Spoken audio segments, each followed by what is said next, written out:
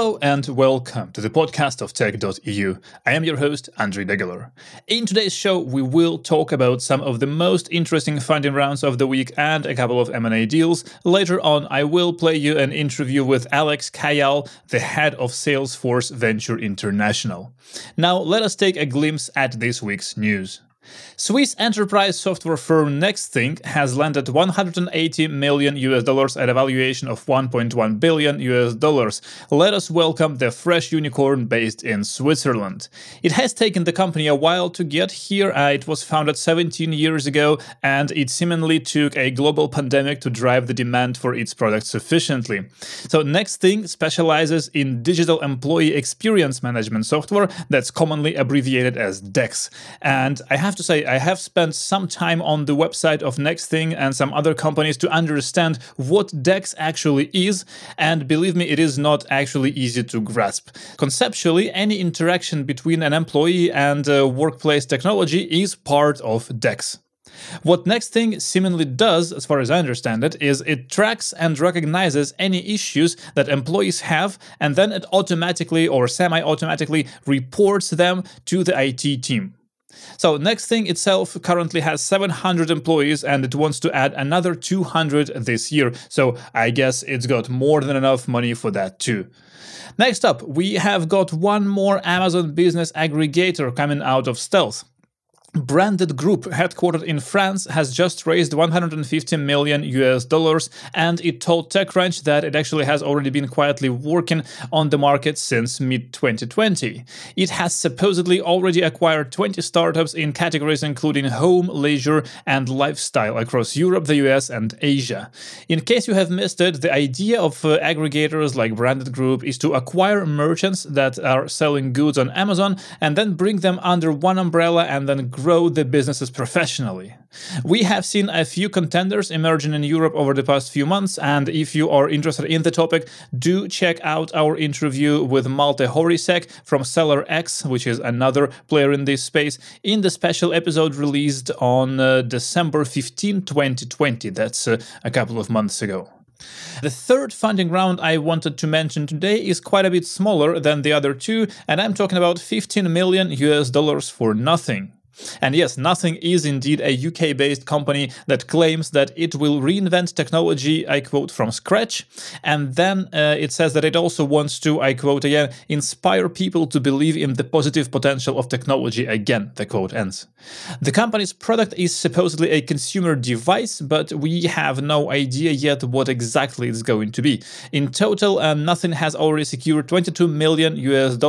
At the time of writing, the company's website also features a countdown clock that should arrive at 0 somewhere in the morning on Tuesday, 16th of February. So let's keep an eye out for this one. Now, moving on, Klarna, the buy now, pay later company that's born in Sweden, has turned its app in Germany into a banking app. The customers from Germany can now open a bank account and get a Visa debit card, according to a report at TechCrunch. The report also tells that the goal of Klarna is to build a financial super app, in a way, which would allow customers to control their financials and buy stuff all in the same place. Klarna plans also to add savings goals and savings accounts in the future to this new German app. Now let's talk about public listings real quick. Napster is going for an IPO in London later this month, that is February 2021. The iconic internet company will trade on the alternative investment market starting from 26th of February.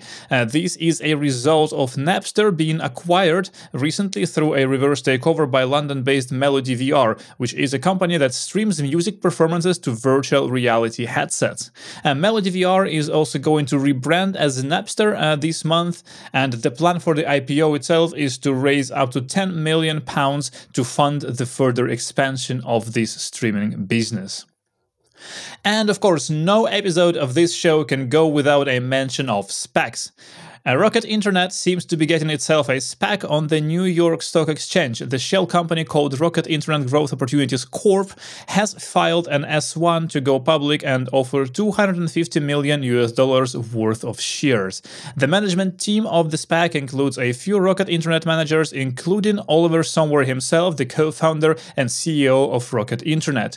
In the filing, the SPAC states that its acquisition target has not yet been determined, and it also stated that its goal in general is to, I quote, support the disruption of outdated business models with a particular focus on marketplaces, e-commerce, enterprise SaaS, fintechs, health techs, and artificial intelligence, the quote ends. I kind of find it a bit ironic, I have to say, that the news comes at the time when Rocket Internet itself is working on delisting from the Frankfurt Stock Exchange to become a public company again. Now that's it for the news part. Now let us get to the interview of the day. I am passing now the proverbial mic to Robin Wouters, our editor, in conversation with Alex Kayal, the head of Salesforce Ventures International. Hey, this is Robin Wouters from Tech.eu, and I'm joined here remotely, of course, as usual, by Alex Kayal. He is the head of Salesforce Ventures International. Alex, thank you for making the time to join us for the podcast. And first, tell me, how are you? I'm doing well. Great to be here, Robin. How are you? I'm good, bored, out of my mind, like most people with the lockdown, but I'm guessing the same goes for you. Well, it's funny. I mean, it's in some ways like we've been busier than ever. So even though we're all under lockdown, I certainly miss seeing people in person. But it's been, I just can't believe we're almost kind of, well beyond halfway through Jan. That's the incredible thing. Yeah, we can be hopeful for the rest of the year. It starts to, there's a light at the end of the tunnel, I feel. It's flying, yeah, exactly. And then there's some with the vaccine around the corner. Hopefully, as you say, we've turned the page. Well, fingers crossed. Maybe tell myself and the audience, what is Salesforce Ventures and what is your role exactly there? Yeah, sounds good. So I'm a partner and lead the Salesforce Ventures team internationally. I guess for context, Salesforce Ventures started investing back in 2009, really with a single kind of mission and focus, which is to invest in the best enterprise software companies anywhere in the world. So I joined about 6 years ago to help us internationalize our efforts, initially focused on kind of Europe and Israel, and now increasingly with our focus on APAC as well. And so over that time, we've been very active globally. We've invested over $2.5 billion from the company's balance sheet. We've got over 270 active companies. And it's been, an incredible ride.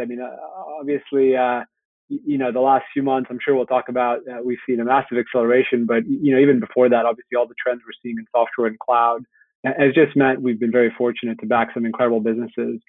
And then over here in Europe, having a kind of front row seat over the last 6-7 years, it's, the innovation we're seeing, the quality of the companies being built. It's just been, I've never been more bullish on the European ecosystem than I am today. And we're just super excited to be able to invest in some of these amazing companies and help them grow, really kind of above and beyond capital. Our focus is not just to invest in great businesses and help them become enduring kind of transformational companies, but to really support them on that growth and to be a value-add partner in a kind of differentiated and different way than your traditional fund, given that we can bring the whole weight of kind of Salesforce behind the investment and kind of how we support companies. So that's kind of the role I have here. We're a team based in London and really looking to invest in the best companies out here. Fantastic. Thanks for clearing that up. You mentioned that you invest, I think it was almost $3 billion to date dollars from the balance sheet. How does that work? Do you mean that Salesforce is the only LP in the venture, or do you have other sort of investors in the fund as well? Yeah, that's right, Robin. We invest in the company's balance sheet, which has been great because it allows us to kind of do two things. One is we can be very flexible in terms of what stage of investment. Because we're investing from the balance sheet and we don't have kind of some of the typical fund constraints. The way we think about the world is how can we deploy capital in the best businesses as opposed to having to kind of deploy X amount in a given year or have to own Y% of a given company. And so what that means is you can actually see our portfolio. We've invested from kind of Series A all the way to pre-IPO investments. Which is pretty rare. I think we're one of the few investors in Europe and in the world that can kind of go that full spectrum. And it's because we have the flexibility to kind of invest in the company's balance sheet. And then the second benefit for us that we really enjoy it just gives us that kind of really long-term perspective. Investing from the balance sheet is an evergreen approach where, you don't have a fund to kind of return back to your LPs. And, if you look at how many IPOs we've had in the course of our history, we've had over 20 IPOs, and oftentimes we're still long-term holders of those companies well after the IPO as well. So it's exactly as you said, we're the only kind of LP, so to speak, and it all comes from the balance sheet. Great. Well, that's a nice luxury to have, to be able to invest across stages. Because, of course, in Europe, things work a lot differently than in certain parts of Asia compared to the US and Latin America, of course. So that's a great luxury to have for sure.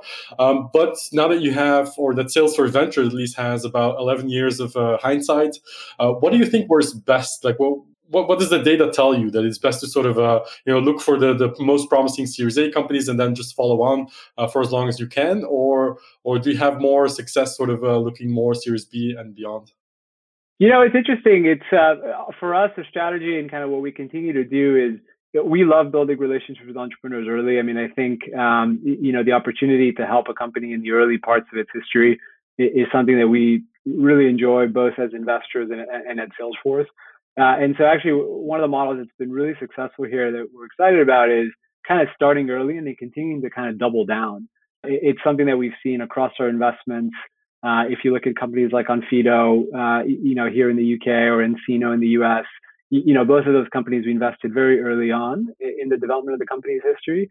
And then really kind of earn that relationship with the entrepreneur to invest more capital in the business and continue to grow and deploy actively. And so I think, ultimately, that's kind of what we aspire to do, is develop those relationships in the early days and then continue to be a trusted partner for the entrepreneur over the course of the investment. Of course, sometimes, you kind of learn about a company later on, or the fit makes more sense later on. And so at the same time, we don't want to kind of preclude ourselves from being able to invest in some later stage companies. You might have seen this year, for example, we invested in companies like Gong and AppsFlyer at the kind of Series D and Series E, which are more late stage investments. And so, oftentimes for one reason or another, either there isn't an opportunity or it doesn't make sense for us to invest sooner, but then we have the opportunity to kind of still come in and, partner. And I think from a success perspective, we've actually seen success across the board. I mean, I think a lot of our, obviously the return kind of profiles are different as companies mature, but we've kind of been able to prove that on both sides of the equation, both in the early and more growth side, we're able to kind of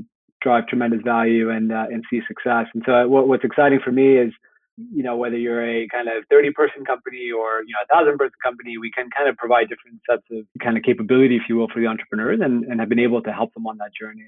Great. Well, all of that makes sense. What do you do for deal flow? And I mean specific to Europe, because a lot of that was sort of meeting people in person, because it's a lot of ground to cover, lots of different regions, lots of different ecosystems. So how does it work within Salesforce Ventures when it comes to investing in Europe? Like, how do you make sure that you don't miss out on the promising companies across the block?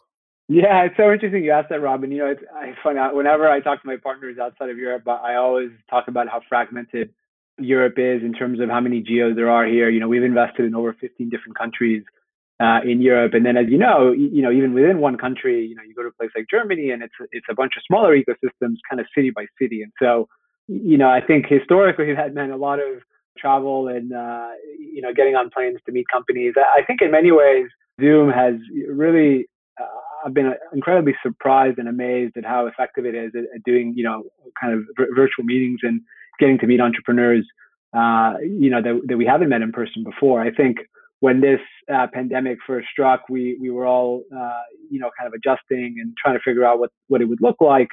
And obviously we had concerns about not being able to meet folks in person and kind of what that meant. But to be honest with you, it's been very effective. We've made a number of investments like Hopin, where we actually hadn't met, the founders in person prior to the investment. And look, obviously that has pros and cons, but overall, I mean, I think what it means for companies, wherever they're based, is all of a sudden they have access to investors much more easily.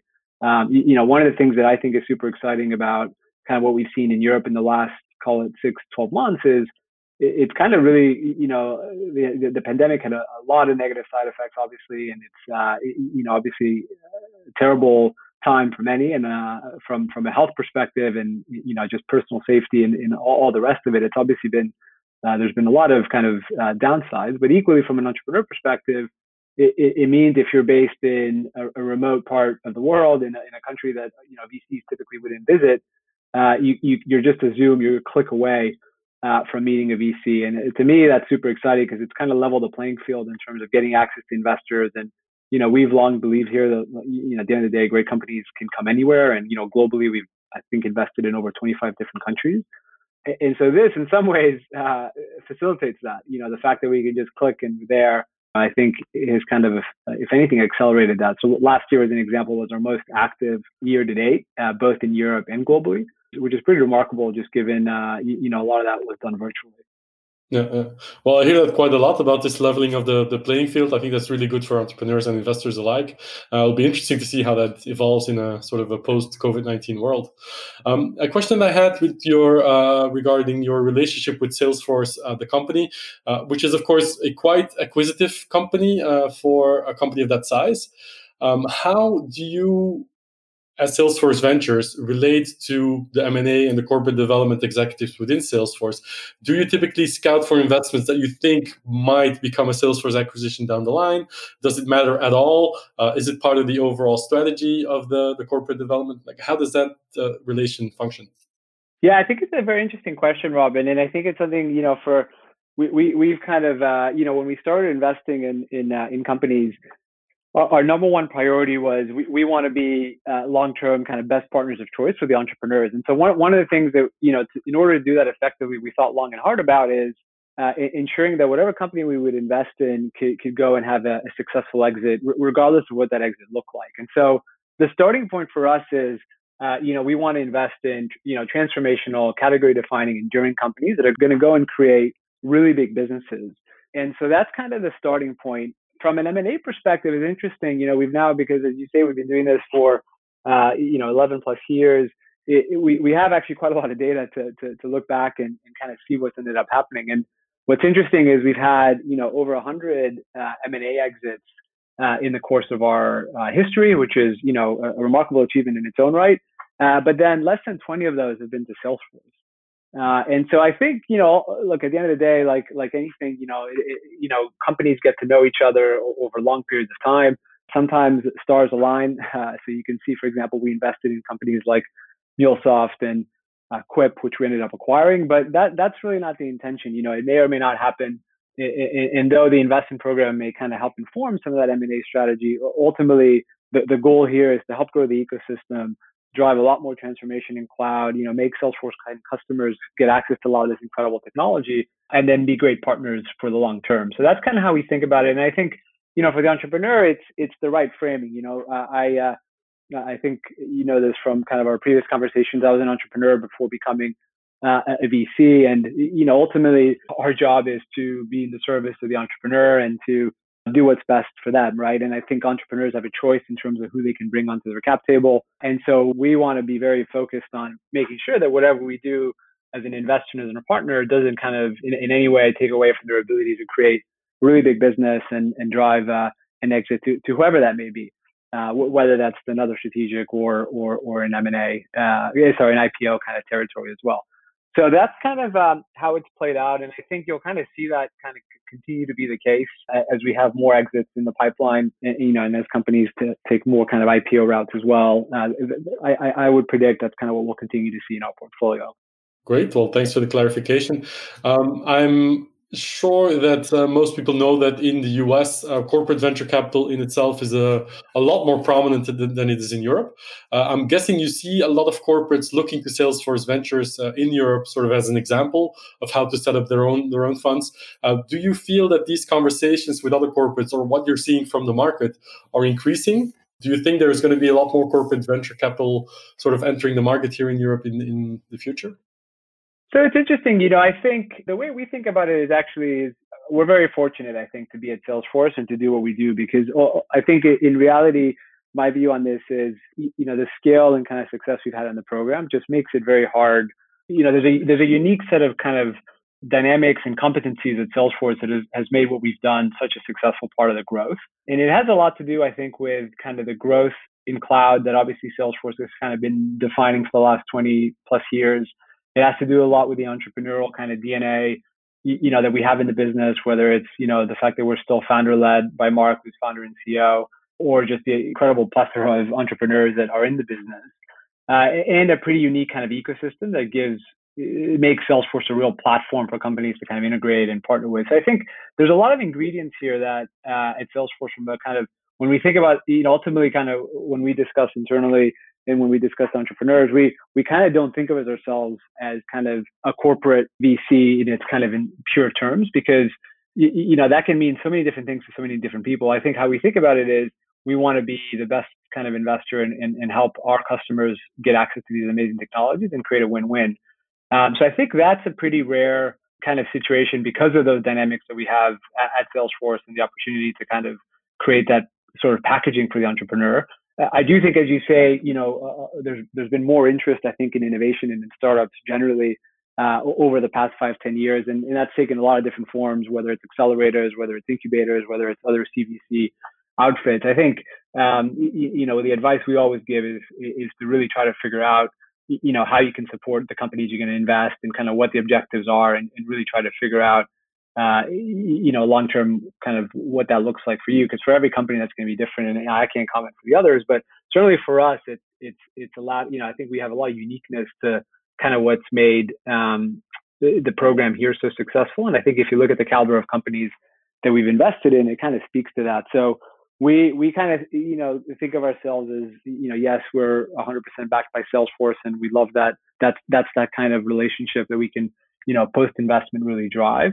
But I think at the same time, from an investment perspective, we kind of benchmark ourselves from a portfolio and returns perspective against kind of the typical tier one value investors when it comes to kind of thinking about who our investor peers are. Very interesting. And if you look at Europe, because you're now about 6 years in, the world has changed quite a bit since you joined Salesforce Ventures. In Europe, that's the same. I mean, you mentioned in the beginning that you're bullish on the European innovation ecosystems. I don't think you're the only one. But if I had to force your hand, which I am doing, what are some of the negative things about Europe? What are some of the things that you think might block its ongoing maturation or slow it down? So I think to answer that, let me first kind of articulate some of what I've seen in terms of why I'm excited, and then I'll talk about, I think, where we can do more. I think in terms of kind of, today versus even 5 years ago, if I look at the kind of number of billion-dollar companies we have here, that trend continues to go up and to the right. If I look at the reality is, in Europe, you just didn't used to have kind of 10, 20, $30 billion companies. And now if you look at companies like Adyen, like Elastic, like Anaplan, which was one of our portfolio companies, you see all of a sudden these kind of 10, 20, $50 billion companies getting created here. And so I think that to me is a huge achievement and accomplishment, because ultimately, as as we all know, this flywheel, it is a flywheel, it's an ecosystem. It's this combination of talent, funding, and success, because when a company scales to that level, first of all, a lot of early employees and early investors create a lot of liquidity, which then gets fed back into the ecosystem.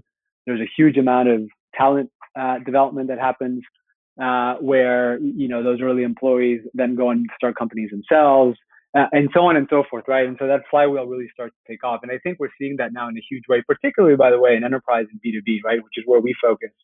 I think for me, the kind of the biggest area of improvement where we still have a lot to go is that number still is on, I'd say kind of a relatively small number overall, right? So if you look at how many companies have been $20 billion companies in Europe, it's still not as big as it is in the US. And so what that means is the talent piece for me is something that we continue to kind of invest in. I see this all the time in our portfolio companies. Oftentimes we'll recruit, if you're looking for, let's say, a CMO that scaled the company from, let's say, 25 million of ARR to 250 million of ARR, usually that list from a purely European perspective of folks that have done it in Europe is not going to be as big as it is in the US, because there's less examples, right? And so oftentimes you see a lot of our teams, a lot of our portfolio companies build those parts of their business in the US where there's just a bigger talent pool, or frankly, sometimes import talent, from other parts of the world that have kind of scaled those businesses before. So I think it's kind of, we're writing history as we speak here, which is exciting. I think in 5 years' time, that's going to change. If I look at, our portfolio here, companies like Snyk that are just scaling tremendously. Last valuation was 2.6 billion. Just amazing kind of executive team there, incredible leadership. And so it's that kind of generation of company that when we have this conversation in 5 years' time, a lot of those, that list of companies where people can kind of go and learn from and build from is going to be way bigger than it is today. Great. Maybe as a final question, if you look at sectors, I think you're going to have your hands full, maintaining your focus on enterprise software and cloud-based software companies in years to come. But I'm wondering more about the geographic aspect. Do you look more, to the talent, for example, coming out of the Central, Eastern, and Southern European regions in the years to come? Because I personally think that that's where a lot of the innovation is going to come from. Great engineers, great product people that are now sort of finally becoming really great entrepreneurs as well, which has sort of been lacking in the past. Geographically speaking, is that also an area that you're going to shift some of your focus to? So it's interesting. I'd say, by the way, what's super interesting about that question is, if you go back and, you look at, Estonia, I think over in the December period, they had just crossed their kind of $5th or $6th billion company. Obviously talk about Eastern Europe, companies like UiPath out of Romania.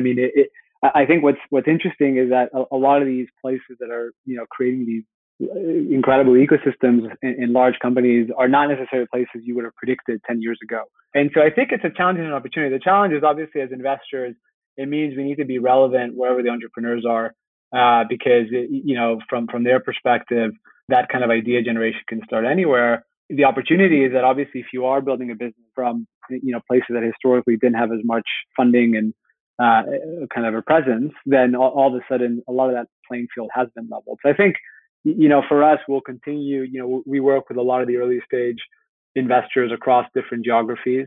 Salesforce has a truly global presence. One of the things that gets me excited is talking about it, with a company, whether it's in Southern Europe, investors in companies like Capado, which started in Spain and is now really a global business with customers all over the world.